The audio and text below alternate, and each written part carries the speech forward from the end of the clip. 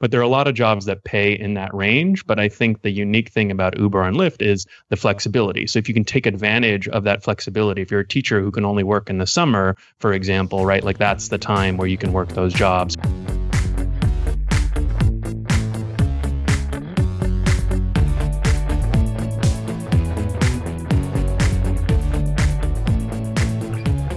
Welcome to The Fi Show, where you'll get a behind-the-scenes look into financial independence. Here's your host, Cody and Justin. Hello, everyone, and welcome back to another episode of The Fi Show. I can't imagine he's up to much, but let's check in with him anyway. Cody, what's going on? Yeah, you are completely right, Justin. Not up to too much. I spent this past weekend like I do most of my weekends. I had a little Zoom party, hung out with some friends virtually. I was actually kind of productive too, so I'll give myself a little bit of a pat in the back there. But how about you, man?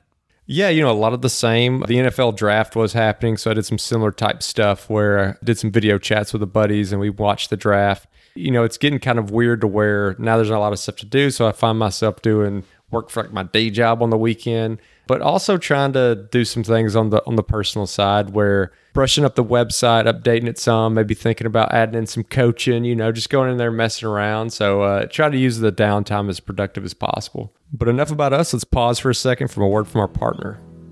Keeping track of your net worth is one of the most important things you can do on your journey to financial independence. If you don't have an idea of what your net worth is, there's no way that you can keep your quote-unquote score. One of our favorite tools to keep this score is called Personal Capital. If you haven't already started using it, it's an online software that basically compiles all of your data, it crunches all your assets, all your liabilities, and spits out a net worth number and allows you to track it day by day, month by month. Yeah, Cody, one of the big things that hold people back when they're doing activities like tracking their expenses or tracking their net worth is just they look at it as a big burden. And this allows you to go in with one username and one password and access as many financial accounts as you have. These can be loans, these can be 401ks, these can be HSAs, bank accounts, credit cards. They're all linked there. The other thing I really like about Personal Capital is it's very investing focused. So you can go in there and look at your allocation across your entire portfolio. So you don't just look at your allocation in one type of account, but your allocation as a person completely. And if you want to use the same tool that me and Cody use to track our net worth, which is completely free, you can do so at thefishow.com/PC. That's thefishow.com/PC.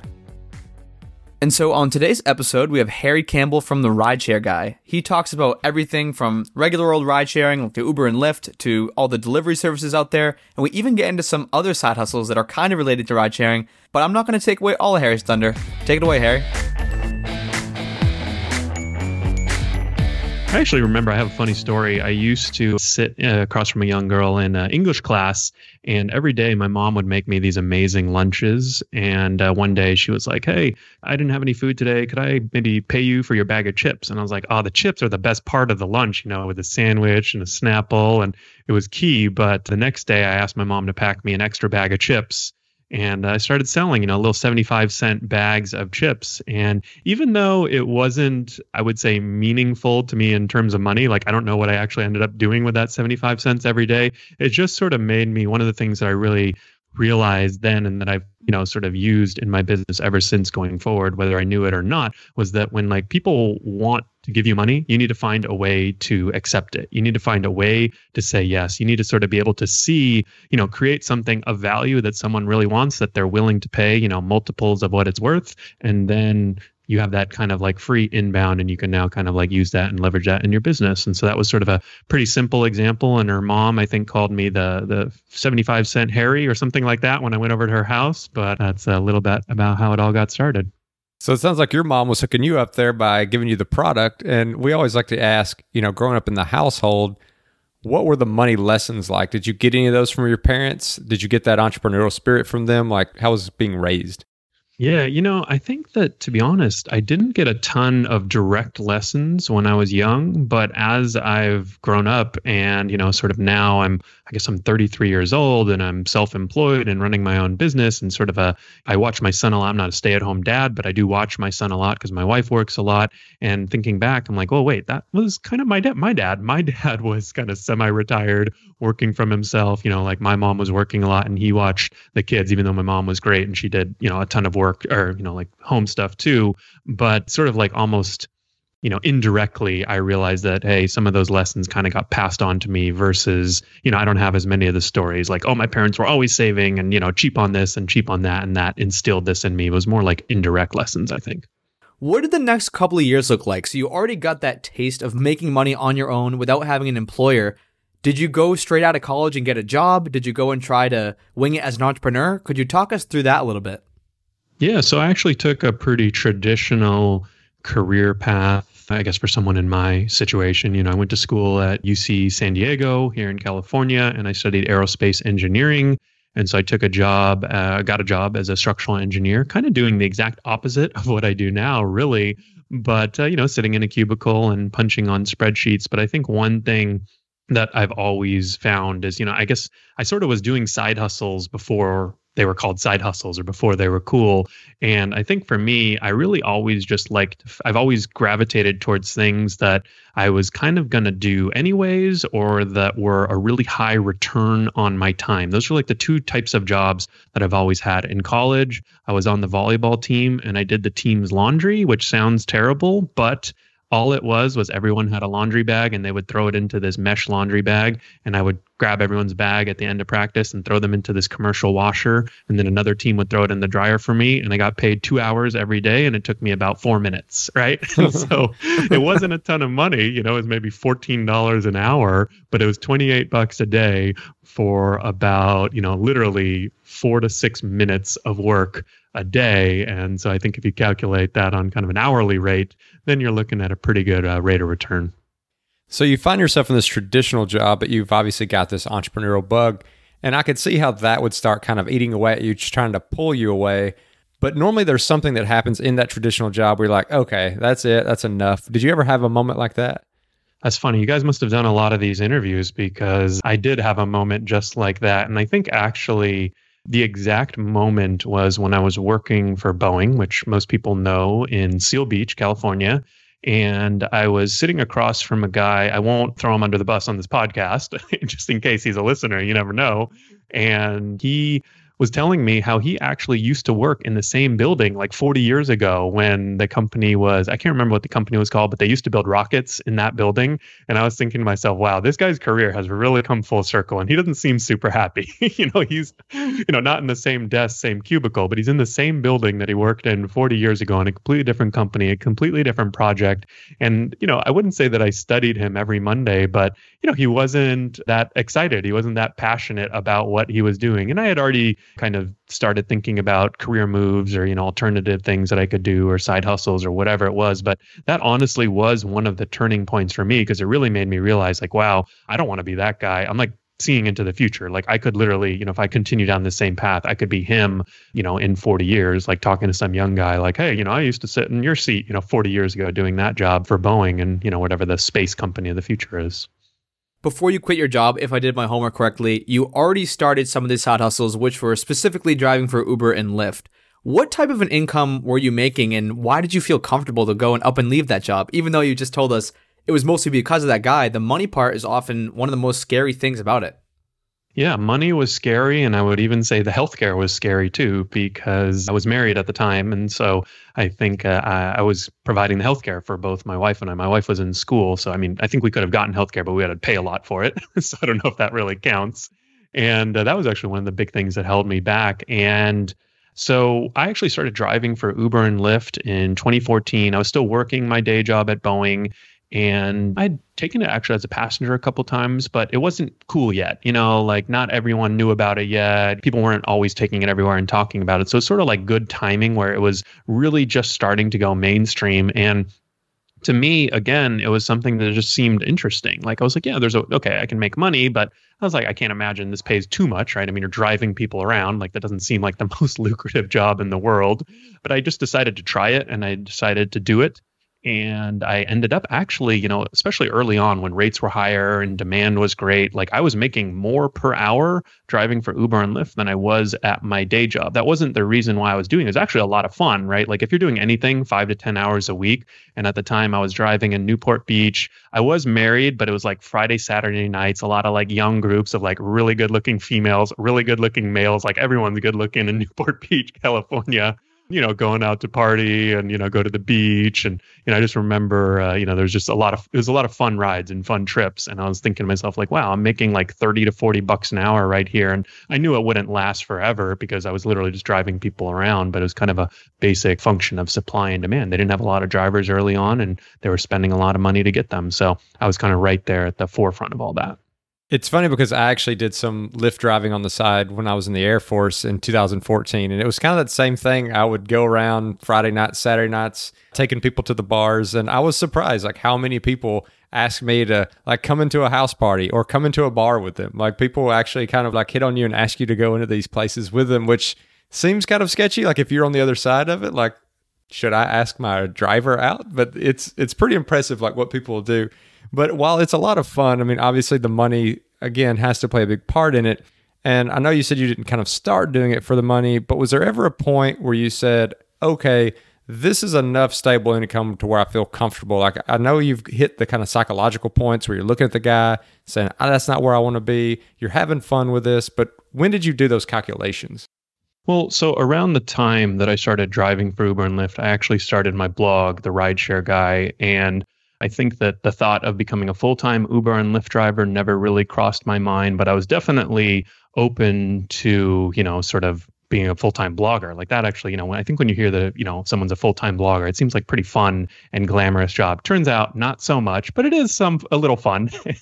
You can definitely make a few bucks to pay the bills if you know what you're doing and, get a little lucky. And so for me, I think that I was in the right place at the right time, driving for Uber and Lyft and kind of had my analytical background. So a lot of the content I was putting out early on was, hey, I made $30, $40 driving for Uber and Lyft. And like, here's a huge spreadsheet that has all my numbers and, my cost per mile and my cost per trip and where I could be more efficient and things like that. Just sort of things that were natural to my roots and the things that I cared about and the things that I enjoyed and also the things that I was good at. So I started blogging about my experience, and it was about a year into my blog where I wasn't making a ton of money off of the blog yet. I mean, I was probably making, honestly, a few $100s a month, maybe more, maybe $1,000, $1,500 a month, but it wasn't anywhere near my full-time day job income, which I think at the time was like $80,000 or $90,000 a year, for like an engineer with 5 years experience in California. So pretty standard, but I could sort of see the writing on the wall. I guess, again, like going back to my engineering background, I said, hey, I'm spending around 20 to 30 hours a week on my blog at this time because I have a 40-hour-a-week day job. I spend a couple hours at my day job working on the blog, but we won't count that for now. And if I can double or triple the hours that I'm spending on my blog, ideally I should be able to at least double or triple the income, and hopefully much further. So that was really kind of like those were the types of calculations I was making. And frankly, like I had a lot of savings. I've never been a big spender. I started making good money from graduating college day one. And so it was funny because a lot of people were like, wow, you're leaving your job as an aerospace engineer to become a blogger. And literally on my last day at Boeing, my boss, I wasn't even the greatest employee. I just, kind of did my work, kept my head down and never went above and beyond, but never was getting, chastised or anything. And he said, hey, if you ever want to come back, just let me know. And I said, okay, great. So it was sort of like, I don't know, I didn't see it as a huge risk quitting my job to go do the blog full time because the blog was trending in the right direction. And also I still, I had savings and even maybe a safety net if I want to go back to the job. This is a perfect transition into something I wanted to ask about because, of course, we're talking about the money and whether or not you felt comfortable. Was frugality something that came into play here? Because obviously having a $2,000 baseline expenses is a lot easier to jump into being the rideshare guy, doing this Uber and Lyft, than having a baseline of $7,000 a month of expenses. In California, that can be really scary if, the blog doesn't take off or if this rideshare thing doesn't quite work out. So were you being intentionally frugal at that point so you could make that transition? I think that's a good point. I have always, I don't know that I would call myself frugal, but I definitely am more on the frugal spectrum of things, especially early on when, frankly, I wasn't making as much money. And even my salary at Boeing, it was a decent salary or good salary for a lot of places, but California is expensive. I mean, I remember, shopping around and like when we moved to Newport Beach and I was still working at Boeing, I remember actually we paid $1,700 a month for a 2-bedroom, 2-bath apartment in Newport Beach, right near the beach, which is, I don't know, I know everyone lives in a different place, but that was like a great deal, $7,000 or or 8 years ago. That was like a hell of a deal 7 or 8 years ago. And to me, I was like, whoa, that's a lot, you know? So even then, right, like the expenses were relatively minimal, but I think that it was like, hey, we're still living in Newport Beach, right? It's still like a great place to live. And so I think that's like, all right, that was my mindset. It's like, okay, I'm totally down to live in this kind of nice, expensive area, but let's get like a cheaper place in that nice, expensive area, right? Because, you know, the beach is free no matter how much you pay for rent. So you've got the website going, it's taking off, and your expenses aren't that high, but I'm sure, you know, you probably have a little bit of that lifestyle inflation. It kind of starts to go up as the income starts to go up. But is there anywhere along the way where you start to actually look at financial independence, or does that never become part of your story? I think that it kind of depends on what you're going for in respect to financial independence. I'm sure if you looked at my net worth for my age, I'd probably be up very near the top. But if you asked me, and actually I met with my CPA the other day, and this was really the question he asked me is like, what number would it take for you to kind of, you know, consider yourself financially independent? And the number that it came to mind was a lot more than I have right now. Let's just put it that way, right? And so I think that, you know, if I wanted to live a life that was, you know, like sort of living in that $1,700 a month Newport Beach apartment, I would be financially independent right now. But I think one of the things that I've always gravitated to, and especially as my business has been more successful, as I've made more money, is that I think some lifestyle inflation is okay. I think, in fact, some lifestyle inflation is a lot of fun. You know, like when I travel internationally or, you know, like travel domestically, I mean, most of the time I pay for my business class flights with points, but I will say, you know, like I like staying in nicer hotels. I like staying in, you know, like traveling in nicer accommodations, right? And I'm not talking like I need a private jet everywhere I go and I'm taking multiple trips around the world. I mean, I've got one kid and another kid on the way, so my travel is already somewhat limited, but I like having enough income where I can do basically anything I want within reason, right? Like if I want to go stay at like a 5-star hotel and spend a couple $1,000 for the weekend, right? It's like pretty damn expensive, but you know, it's really overall like an overall year of a budget. It's a pretty small item. Now, if you're doing that every weekend, obviously that adds up, but it's like how many of those trips can you take a year with 2 kids, right? Obviously, the rideshare guy started as Uber and Lyft, but now it's expanded to, I mean, so many different things. There's rideshare, there's food delivery, there's the scooter services. I know you have a bunch of other stuff on your site. We try to be as actionable as possible on this podcast. Could you give us just the basic lay of the land? You don't have to get too deep into every single company, but like, what are the big money makers out there? What are the ones people should try to avoid? If you can talk about that. I know obviously you work with some of these companies, but we'd love if you could just give us a basic overview for those who are maybe interested in diving into this gig economy ride sharing stuff, but have not yet. Yeah, well, I think one thing that I'm known very well for is telling it like it is. So even though I have working relationships with all of the companies, and I'm probably the only person, you know, who maybe is driven for Uber, but also interviewed their CEO, I think that I definitely am not shy to tell it like it is. I mean, I think there's really what my site is all about is I want people who want to do these jobs or are going to do these jobs. So I'm never a fan of people coming to me and saying, you know, like, well, should I do this or not? It's like, for me, I'm more about presenting the facts, the experience, and then if they want to do it, great. I'm not going to tell people they shouldn't do this. You know, they don't pay enough, right? Because it's like everyone's in such a different situation. And I'm just, again, like I'm more of a positive guy. It's like, hey, if you want to go drive for Instacart, great. Here's the best way to do it. Here are the tips and here's how you're going to do it. I'm less concerned with like, you know, some of the other negatives, even though of course, like every job has positives and negatives. So if we wanted to quickly, you know, kind of cover, obviously my site, the Rideshare Guy, there's definitely a big bias towards Uber and Lyft. And frankly, you know, they probably hire the most number of drivers. There's 2 to 3 million drivers out there. And, you know, they're sort of the biggest, the most demand, and you can usually make the most money with them. Most drivers make around $15 to $20 per hour before expenses. But I think one of the things that I love about them and that I think your audience might also love about them, I mean, it's some of the stuff that Justin alluded to, like a lot of the fringe benefits, a lot of the tangential benefits of driving for Uber and Lyft. There's a lot of jobs in the US where you can make 15 to 20 bucks an hour for expense. And it's actually going to be less than that after your expenses, obviously. But there are a lot of jobs that pay in that range. But I think the unique thing about Uber and Lyft is the flexibility. So if you can take advantage of that flexibility, if you're a teacher who can only work in the summer, for example, right? right? Like that's the time where you can work those jobs. Or if you're someone who, I think rideshare, since you're 1099 and you have to file a Schedule C on your taxes, it's actually great practice for running a real business. A lot of the things that I do running a multi-million-dollar media business, you have to do as an Uber or Lyft driver. You have to think about insurance. You have to think about liability. You have to think about not only your income, but also your expenses, right? And so you have to do licensing. Like some of these cities require a business license, right? And so it's like great practice. And from day one, you're actually making money, right? Like you will almost never lose money. It's very, very hard to lose money. So that's what I love about Uber and Lyft. And I think the other big area that we tend to cover is food delivery. So you typically don't make as much with food delivery as you do with Uber and Lyft, but it's also a little bit of a different job, right? If you're more of an introvert, food delivery might be better, right? There's less customer interaction. The vehicle requirements are less stringent. You can actually, use a moped, you can use a bicycle, you can walk in some cities, I think even. So that's an option there. And, that includes companies like Postmates, DoorDash, Instacart, and then there's a number of smaller ones too.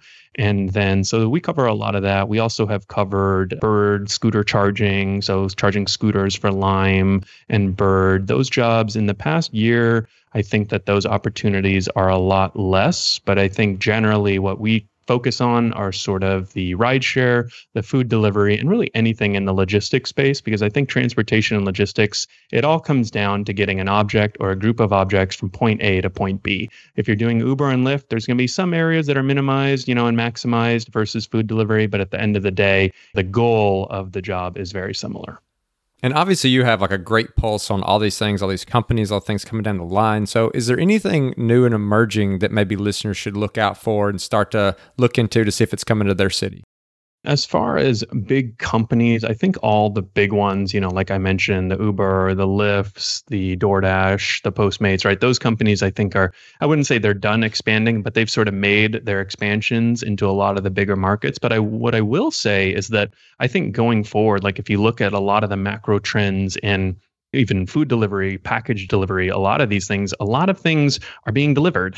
And it's not just the big companies. There are a number of smaller services. And so while I may not know the names of, the 5 or 10 small services in every city across town, one thing we have identified is that there are a number of kind of like what I call random delivery services or random transportation jobs or companies that are doing carpooling, shuttling, and vans. And typically, these companies don't have as big of a name, but they have to pay more. There's one here in LA that I work with called Pablito, and they do commuter shuttles for employees, right? So big companies, and they pay their drivers $17 an hour. They treat them like they're actually employees, so they also get benefits. So it's like if you want to go that route, it's like, hey, if on Uber and Lyft you make 15 to 20 before expenses, you can actually make the same or maybe even a little more with this job and you get benefits. But you probably have to be one of the top Uber and Lyft drivers, right? And so that's a company that, is going to be very hard to find out about, but there are a number of those opportunities, in your city. So you could peruse Craigslist ads, you could talk to other Uber and Lyft drivers or other transportation type workers or logistics type workers in your area.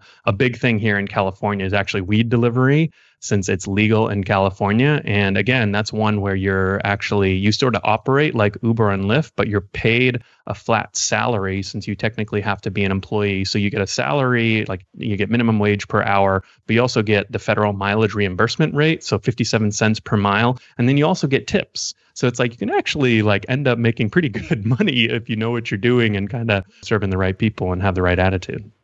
So most of these actually involve having a vehicle. And I'm wondering if there is the rideshare mobile, the one that gets Harry's stamp of approval, whether it's age, whether it's mileage, whether it's type. Is there any perfect rideshare mobile?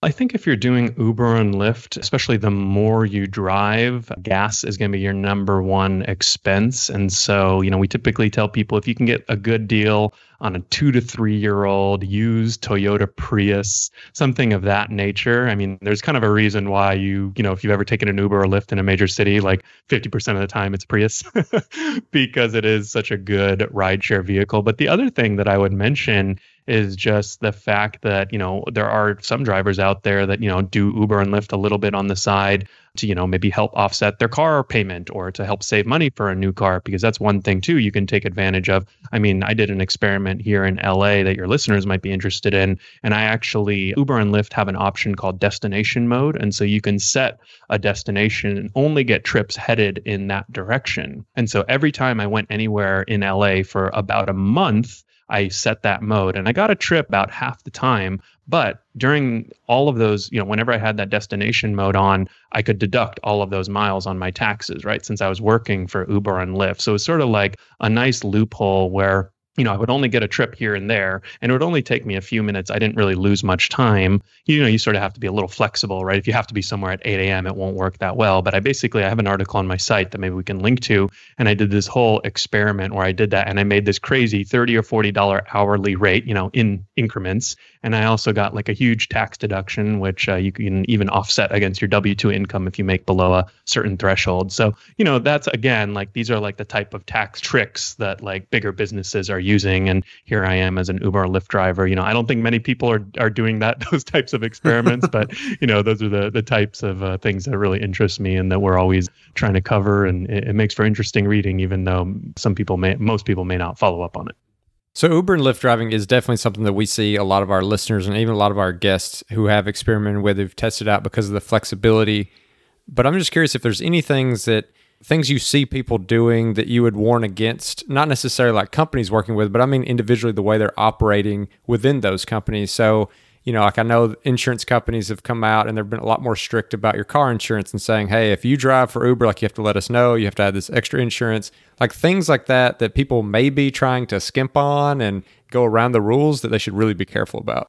Yeah, no, that's a great question, Justin. And I think that what I tell people is, a lot of people get into Uber and Lyft driving or gig economy work looking to make a few $100 a week, but they're running a business, right? And so they really have to think like a business owner. And what that means is that if you have, let's say, assets at stake, right? If you have a home, if you have, a lot of money in your checking account, whatever it is, right? There's certain liability that you're exposing yourself to. And so I would say you really, running a business is complex. So if you want to do Uber and Lyft really simply and, you don't have a lot to lose, I would say that you can kind of just go for it and, do a modicum of research and kind of start doing it. And if you get into trouble, like there's only so much trouble you can get into if you don't have a lot to lose, right? But if you've got a family and if you've got a house and all of these other things, then that's when you're really going to want to understand the liability, the rideshare insurance, because as you pointed out, right, you can become an Uber or Lyft driver with regular personal insurance, but there's a bit of a gap during this period one that they call where your app is on, but you don't have a passenger yet, where Uber and Lyft don't cover you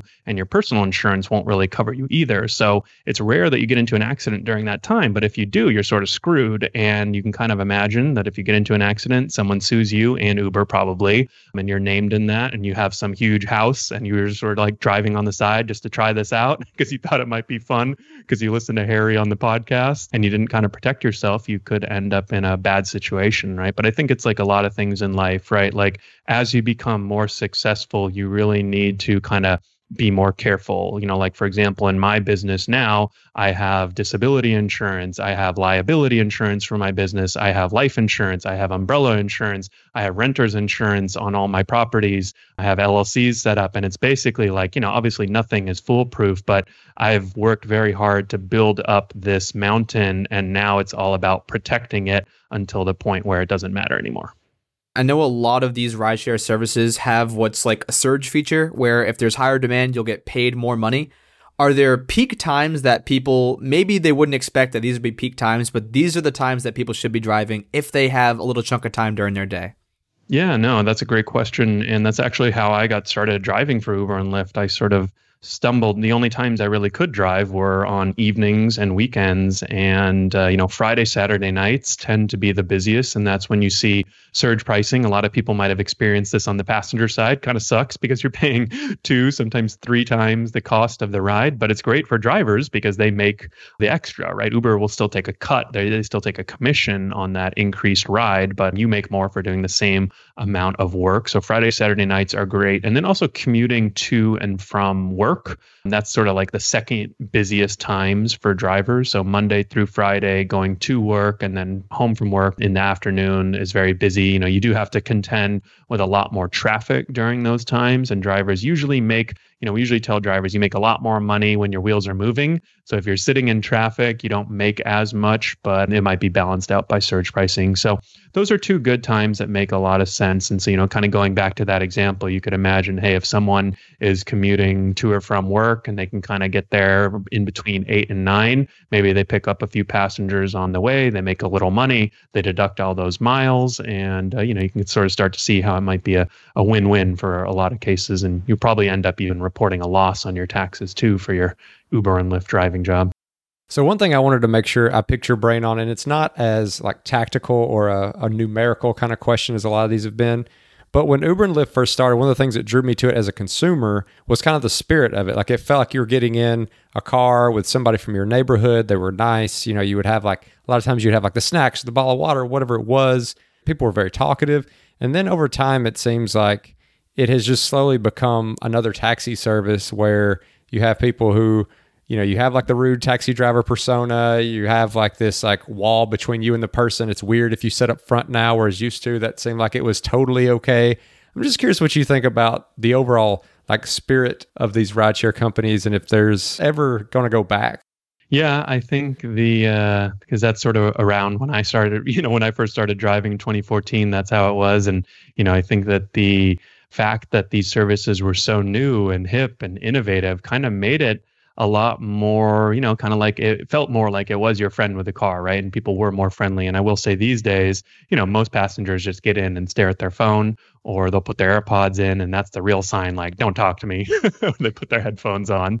So I think that some of that, maybe even a lot of that has been lost over time. And unfortunately, I don't know that there's much we can do about it. I think it just has to do with the fact that, when anything is new and sexy and fun, there's more of that kind of, group or community feeling. And as things scale, I mean, Uber, I think at last is doing 8 to 10 million rides a day around the globe. Like they're basically a behemoth now, right? And it's become just more of a commodity product, right? And so I think, the learnings that I've sort of seen from that is that a lot of times early on, you can kind of like get that first mover advantage, not only on the company side, but on the driver's side. You might make more, you might have a better experience, right? It was more fun. I think it was more fun to be a driver 5-6 years ago than it is today, right? For a lot of the reasons you alluded to. So while, it's sort of like the old adage, right? Anything that's great, I think tends to attract a lot of people to, right? Like there's no secret beaches that nobody knows about because over time, people start telling their friends and then people start coming and then it's no longer this great secret beach. It's like a crowded touristy spot, but it's a crowded touristy spot for a reason. It's because it's a great beach, right? And I think similarly with Uber and Lyft, that's kind of what we've seen over the years, that it's such a great service and so cool. It's attracted a ton of drivers and it's attracted a ton of passengers and people have taken a ton of rides. And so a lot of that novelty has worn off. One of the last things I want to make sure I asked you about, and you kind of alluded to this earlier, because basically the whole premise of all these jobs is you're bringing one item or one thing or one group of things to another place. And so you have this section on your site called Thinking Beyond Rideshare, and you talk about these other things that you can do that have to do with driving. Could you just maybe touch on some of those? There were some of them that I had never heard of before that I didn't even know that those could become side hustles or full-time jobs. Yeah, so this is one section of the site that hopefully we can spend some time on right now because I've been working hard on this over the past year. And basically what the issue we identified was that because of the nature of these jobs, mainly Uber and Lyft, but also other gig economy jobs, is they're very transitional. A lot of people don't want to do it forever, right? And that's, again, like that's the type of person I am. I'm not trying to make people drive for Uber and Lyft forever. It's like, I'm just seeing what they're doing and then how we can best serve them. And so what we noticed is that a lot of drivers, they started driving for Uber and Lyft and then they quit. And that sucks for me because we spend a lot of time, developing a relationship. We reply to every single email that we get from our users. And then to have them quit driving for Uber and Lyft and unsubscribe is obviously not what we want. But we started thinking about, okay, how can we help them transition into those next jobs? And, we had to first figure out like, what are those jobs that they're doing? And kind of what we figured out is that there's two branches that people go. So it's sort of like from gig economy and Uber and Lyft. And this isn't, this is sort of like estimation, I guess you would say, but a lot of people, maybe half people go into transportation jobs. So this would be more professional, driving jobs, truck driving, taxi driving, something where there's sort of like the ability to actually have a career, have that upward mobility, that company Publito that I talked about earlier, where, you can become an employee and they actually end up hiring some of their employees, to actually work at the company, right? Stuff like that.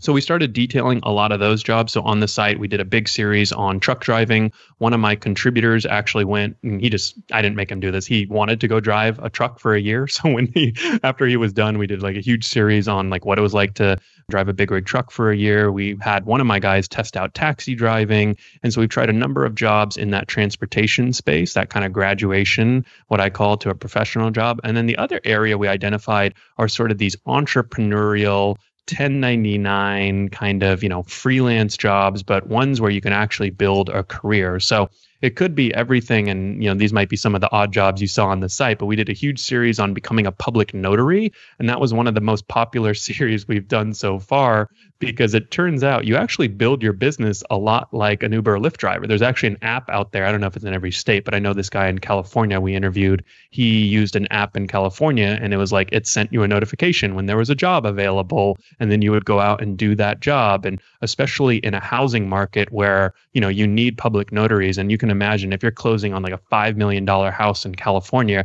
you're pretty much willing to pay anything to get a public notary over to your house. And so it kind of goes back to, again, like one of the reasons why we liked highlighting that job and other kind of random odd jobs are because like there's certain industries during certain times where demand is much higher. And if you can get in on those jobs before, like this public notary is making like over $100,000 a year in California. And it's, I'm sure over time, as more people discover that job is great, that pay may come down, but it's like, how do you always stay one step ahead of the curve? Or how do you make sure that you were the first, like this guy that we interviewed, his name is Nathan Dalton, and he actually is now building his business of public notary. So he has too many jobs that he can handle. And so he's already identifying the fact that like, hey, there's all these people that want to be public notaries, probably because I bragged about how much money I made, but I can stay one step ahead of the curve because now I'm hiring them and sending them out on some of these jobs, right? And sort of, like scaling up with that model. So definitely, I'm really excited about the Life After Rideshare section. And I actually took a little inspiration from the courses that you guys are doing. And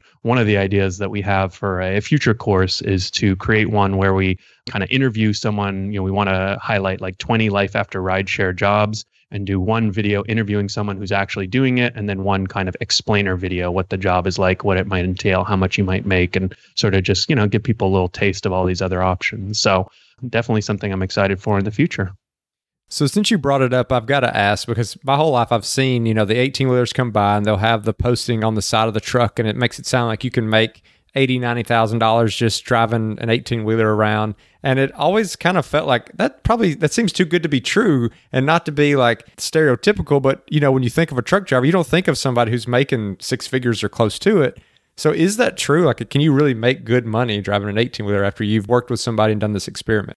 Yeah, so I think Jonathan on my team is the expert, but we did do, I interviewed him a bunch of times about this, and we created a bunch of content about it. And if memory serves, basically the gist of it is you're not going to go out and get rich from day one, but there is a lot of opportunity for upward mobility. Like if you end up driving a truck for Walmart, which surprisingly, you don't think of Walmart as having the best job opportunities, but when it comes to truck drivers, they're like one of the top companies out there. And especially if you get a regional job where you sort of stay locally as opposed to, driving a truck around the country, obviously you can kind of imagine one is much more desirable than others. And some of these drivers are making very good money. I wouldn't say that, it's like the cure all to a lot of problems. I would even say in the early days of Uber and Lyft, we saw a lot of truck drivers quitting truck driving or reducing their hours there and coming over to Uber and Lyft. And as Uber and Lyft over time have sort of, paid less, demand for drivers has, there's been more supply for drivers over time. I would even say, now some drivers are now going back to truck driving, right? Or some drivers are thinking about like, hey, this seems like a better career opportunity, or I can actually build my business. So, there's sort of some back and forth. And again, it kind of like depends on your situation, right? And kind of, you can imagine your family situation. Are you paying rent or not rent? If you're living with your parents and don't have a girlfriend or a job, you can kind of imagine like being a truck driver might not be such a bad gig. You go hit the road for a month and come home, stay with your parents. You have no expenses, no real expenses, no rent, and you can kind of save up money in the meantime. But there are a couple different paths you can take as a truck driver. You do kind of have to go through and get your license, as you might imagine. And so you can kind of go through a school where they basically pay you nothing, or you can kind of go through another company and some will hire you after. But that could be a whole nother podcast itself, maybe. But we've got a whole bunch of instructions and content on that if people are interested in learning the details. Well, I have definitely learned a ton today, Harry. There are so many opportunities out there in the rideshare space. Like there's all these food delivery, there's just the regular Uber Lyft, there's truck driving and being a notary, all this super cool stuff that you compile on your site, The Rideshare Guy. I know you have the site, you have a podcast as well. I think you have 2 podcasts and you have a YouTube channel. If people want to learn more about your content, they want to learn more about Harry, learn more about rideshare stuff in general, where are the best places they can do that? Yeah, so I would say the best place, you just type the Rideshare Guy into any box on the internet, and I should pop up. And if I don't, let me know so that I can make that happen. But you can head over to the site. TheRideshareGuy.com is great. We do have we have 2 podcasts. One called The Rideshare Guy. I tend to cover more the industry, mobility type issues. And we have another one that's a little more nitty gritty for drivers by one of my senior contributors called the Rideshare Dojo. And we do have a new course coming out. Well, it's actually an old course that's 5 or 6 years old that was getting a little embarrassing because it was so old, but we decided to update it, re-release it, and I'm really excited about that. So that should be live very soon, MaximumRidesharingProfits.com. And yeah. And Harry, I know that financial independence isn't like a cornerstone of your story and what we've been talking about today, but one thing we always like to ask our guests that come on is what is like your number one tangible tip for someone who is on that path to financial independence? Yeah, so I think my number one tip for someone who's on the path to financial independence is I think it's always easier to make more money than it is to spend less. And I think that a lot of people focus on the expense side of things. And to me, I think as long as you keep your expenses reasonable, as long as you're not trying to fly private jets around the world, you can actually do a lot of damage with kind of moderate amount of income. And I think that you'd be surprised if you can really become an expert in a certain topic, or if you're really open to money-making opportunities. I think that it's not as hard as you think to increase your income. I always tell people that when someone wants to give you money, saying yes is a skill. Not everyone is good at taking money from other people. And I think that that's just always been one area that I've always focused on my business. And I think that, when you have a good relationship with someone, or that you see that you can provide some value, finding a way to work with them, I think that that's a skill that takes a lot of practice. And, it doesn't always work out, and it's going to take a lot of trial and error. But as you refine that skill, you'd be really surprised at just how easy it is to make money when you have some level of expertise, or you sort of know what you're doing or know what you're talking about. Love that, man. Build up those skills, make some money. So the last question of the podcast is the most important question. It's the wild card question. I don't prepare. Justin's not prepared. So Harry, you're definitely not prepared for this, but are you ready? I was born ready. Let's do it. Let's do it. So this is kind of a T-ball question. I know a lot of listeners could probably expect this one coming. You've done a lot of ride sharing in your life. You've definitely done a lot of testing, and I know you still sometimes will go out, do an Uber or Lyft ride just to make sure you're still acclimated with the current climate. What's the craziest thing? It could be a conversation, it could be an action, or just anything that's taken place in your car, and you're like, whoa, I really wish that I had this on camera. Well, one of my tips to new drivers is actually to have a dash cam. So a lot of the crazy stuff that's happened in my car, I have recorded, although I don't think I've ever published it, or I'm not supposed to publish it at least. And I think the craziest thing, maybe right now is a good time to sort of share more of an uplifting story. I think one thing that I had very early on in my driving career was actually a story. I was picking up a guy in LA who was first of all, the ping came in and I immediately got a phone call from the passenger, which is never a good sign, right? Because, you don't really need to call each other on the app. That's usually like kind of a telltale sign the person doesn't know what they're doing or there's some issue. And it sounded like an older gentleman, and he explained to me where he was. And I said, yeah, I see it on the app. Okay, I'll be right there. And I ended up picking him up. I think he was 84 or 85, and his nephew had installed the app on his phone. And so he didn't even really know what Uber was. He just kind of knew how to call a ride. And clearly he didn't even know how to place the pin. That's why he called me, but he didn't know how to call me. And I asked him what he was doing, and he was in town for the summer working at some museum as sort of like a volunteer. And I asked him what he was doing. He lived right next to the museum, and he was like going to see a childhood friend. And I was thinking to myself how cool it is. Like, this guy isn't even, I think he was from Chicago and he was living in LA for the summer, didn't have a car, didn't seem like the type who, maybe should be driving. And here he was taking Uber to go meet this long lost friend. And it was like, I could kind of just picture this scene of like these two older gentlemen at a cafe in West Hollywood, like having coffee, reminiscing about things that happened 50 years ago. And it just seemed like, without Uber, I don't think that trip would have been possible, because, you definitely can't take public transportation in LA to, for that type of trip. And so I think that for, stuff like that, again, right, like not every trip is like that. And a lot of times people, maybe puking in your back seat, but it's the trips like that that sometimes kind of make it worth it. And even though kind of gets back to a lot of what I care about in life, I'm always looking for business opportunities. I'm always looking for things that are unique and interesting. And then I'm always looking to help people. And, every project, sometimes I make more money and, sometimes I help more people on different projects. But those are the three things that I always care about. And, in everything that I do in life, I'm always looking to at least have some part of my feet in each one of those circles.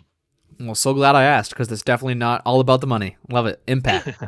Well, Harry, thank you so much for coming on the show and taking some time out of your obviously busy schedule to spend some time with us and give some insights to our listeners. I really appreciate how technical you are with all this, how much detail you go into. It's not just a lot of fluff. Like, you're getting in there, you're interviewing cool stories, you're doing a lot of analysis. So I appreciate all the education that you're putting out into the world, and we had a great time having you on the show. Yeah, appreciate what you guys are doing, and thanks for having me on. Definitely enjoyed this episode, Justin. I think it was really timely, because even though services like Uber and Lyft are definitely down in this time where we're quarantined and everyone's at home, a lot of these delivery services like the Instacarts and the DoorDashes of the world, those are starting to really blow up. And you can start to make a real side hustle income if you take advantage of these opportunities. What'd you think about the episode, man? Yeah, I agree. It's a very timely episode. I mean, it's another one of those key topic areas to where you can add some flexibility into your income stream, so you're not just dependent on one area. A lot of the discussions were in this episode was it may not be your sole source of income. It may not even be a huge percentage of it, but it just gives you another little avenue to where you can kind of diversify your income streams. Another thing that I really liked about this episode, and it totally resonated with me, is using one of these rideshare side hustles. Yes, you're trading your time for money, but what Harry did when he started out, yeah, he was driving for Lyft and he was making a decent amount of income, but he was leveraging that money to go and build his business on the side. So he's like, yeah, I didn't want to be a full-time Uber or Lyft driver or whatever, a delivery service person, but he's like, I could picture myself building this rideshare guy brand and building a blog. And you don't necessarily have to go out and build a brand or a blog or anything like that. But if you have some dream, some business, some passion that you're chasing, using a side hustle like a delivery service or like a rideshare service can be a great way to kind of get that extra side hustle footing. So when you are ready to transition out of that W-2 job, if that's what you choose, you'll be in a way better position. Another awesome thing that I loved about this episode, Cody, was the way that he runs Rideshare Guy. He's always going in there and trying to get this like really in-depth information. And so he was able to give us some of that. And, some of the also big, just like, here's some top things you should look out for.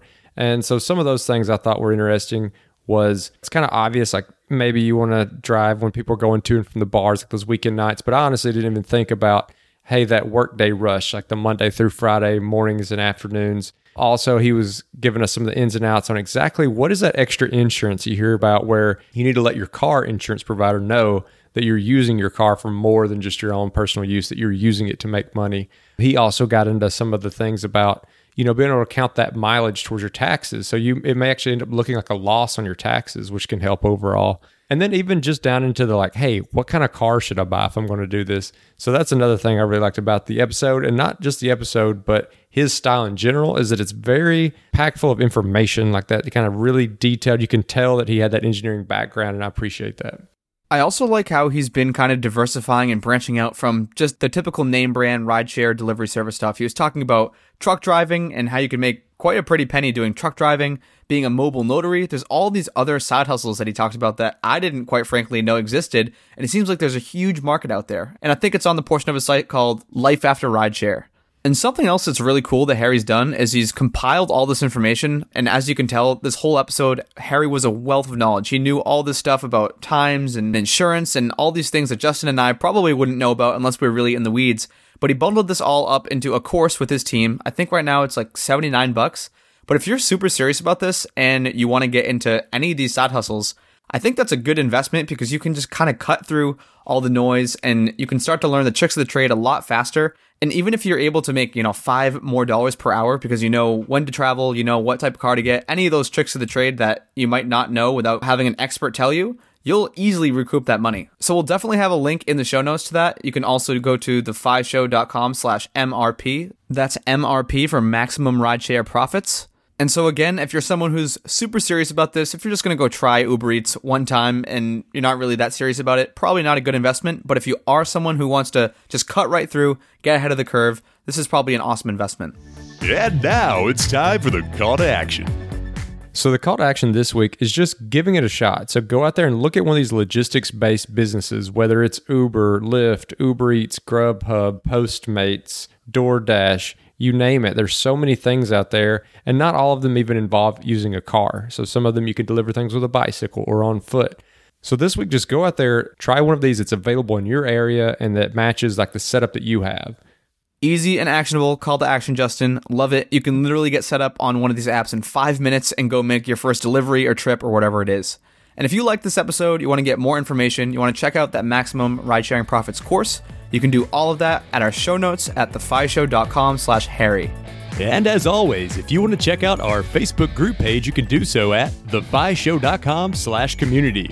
And we always appreciate those 5-star reviews. They help us get great guests like we had today. And if you're interested in supporting The Fi Show, you can do so by checking out some of our partners over at the resources page, which can be found at thefishow.com/resources. And thanks for listening.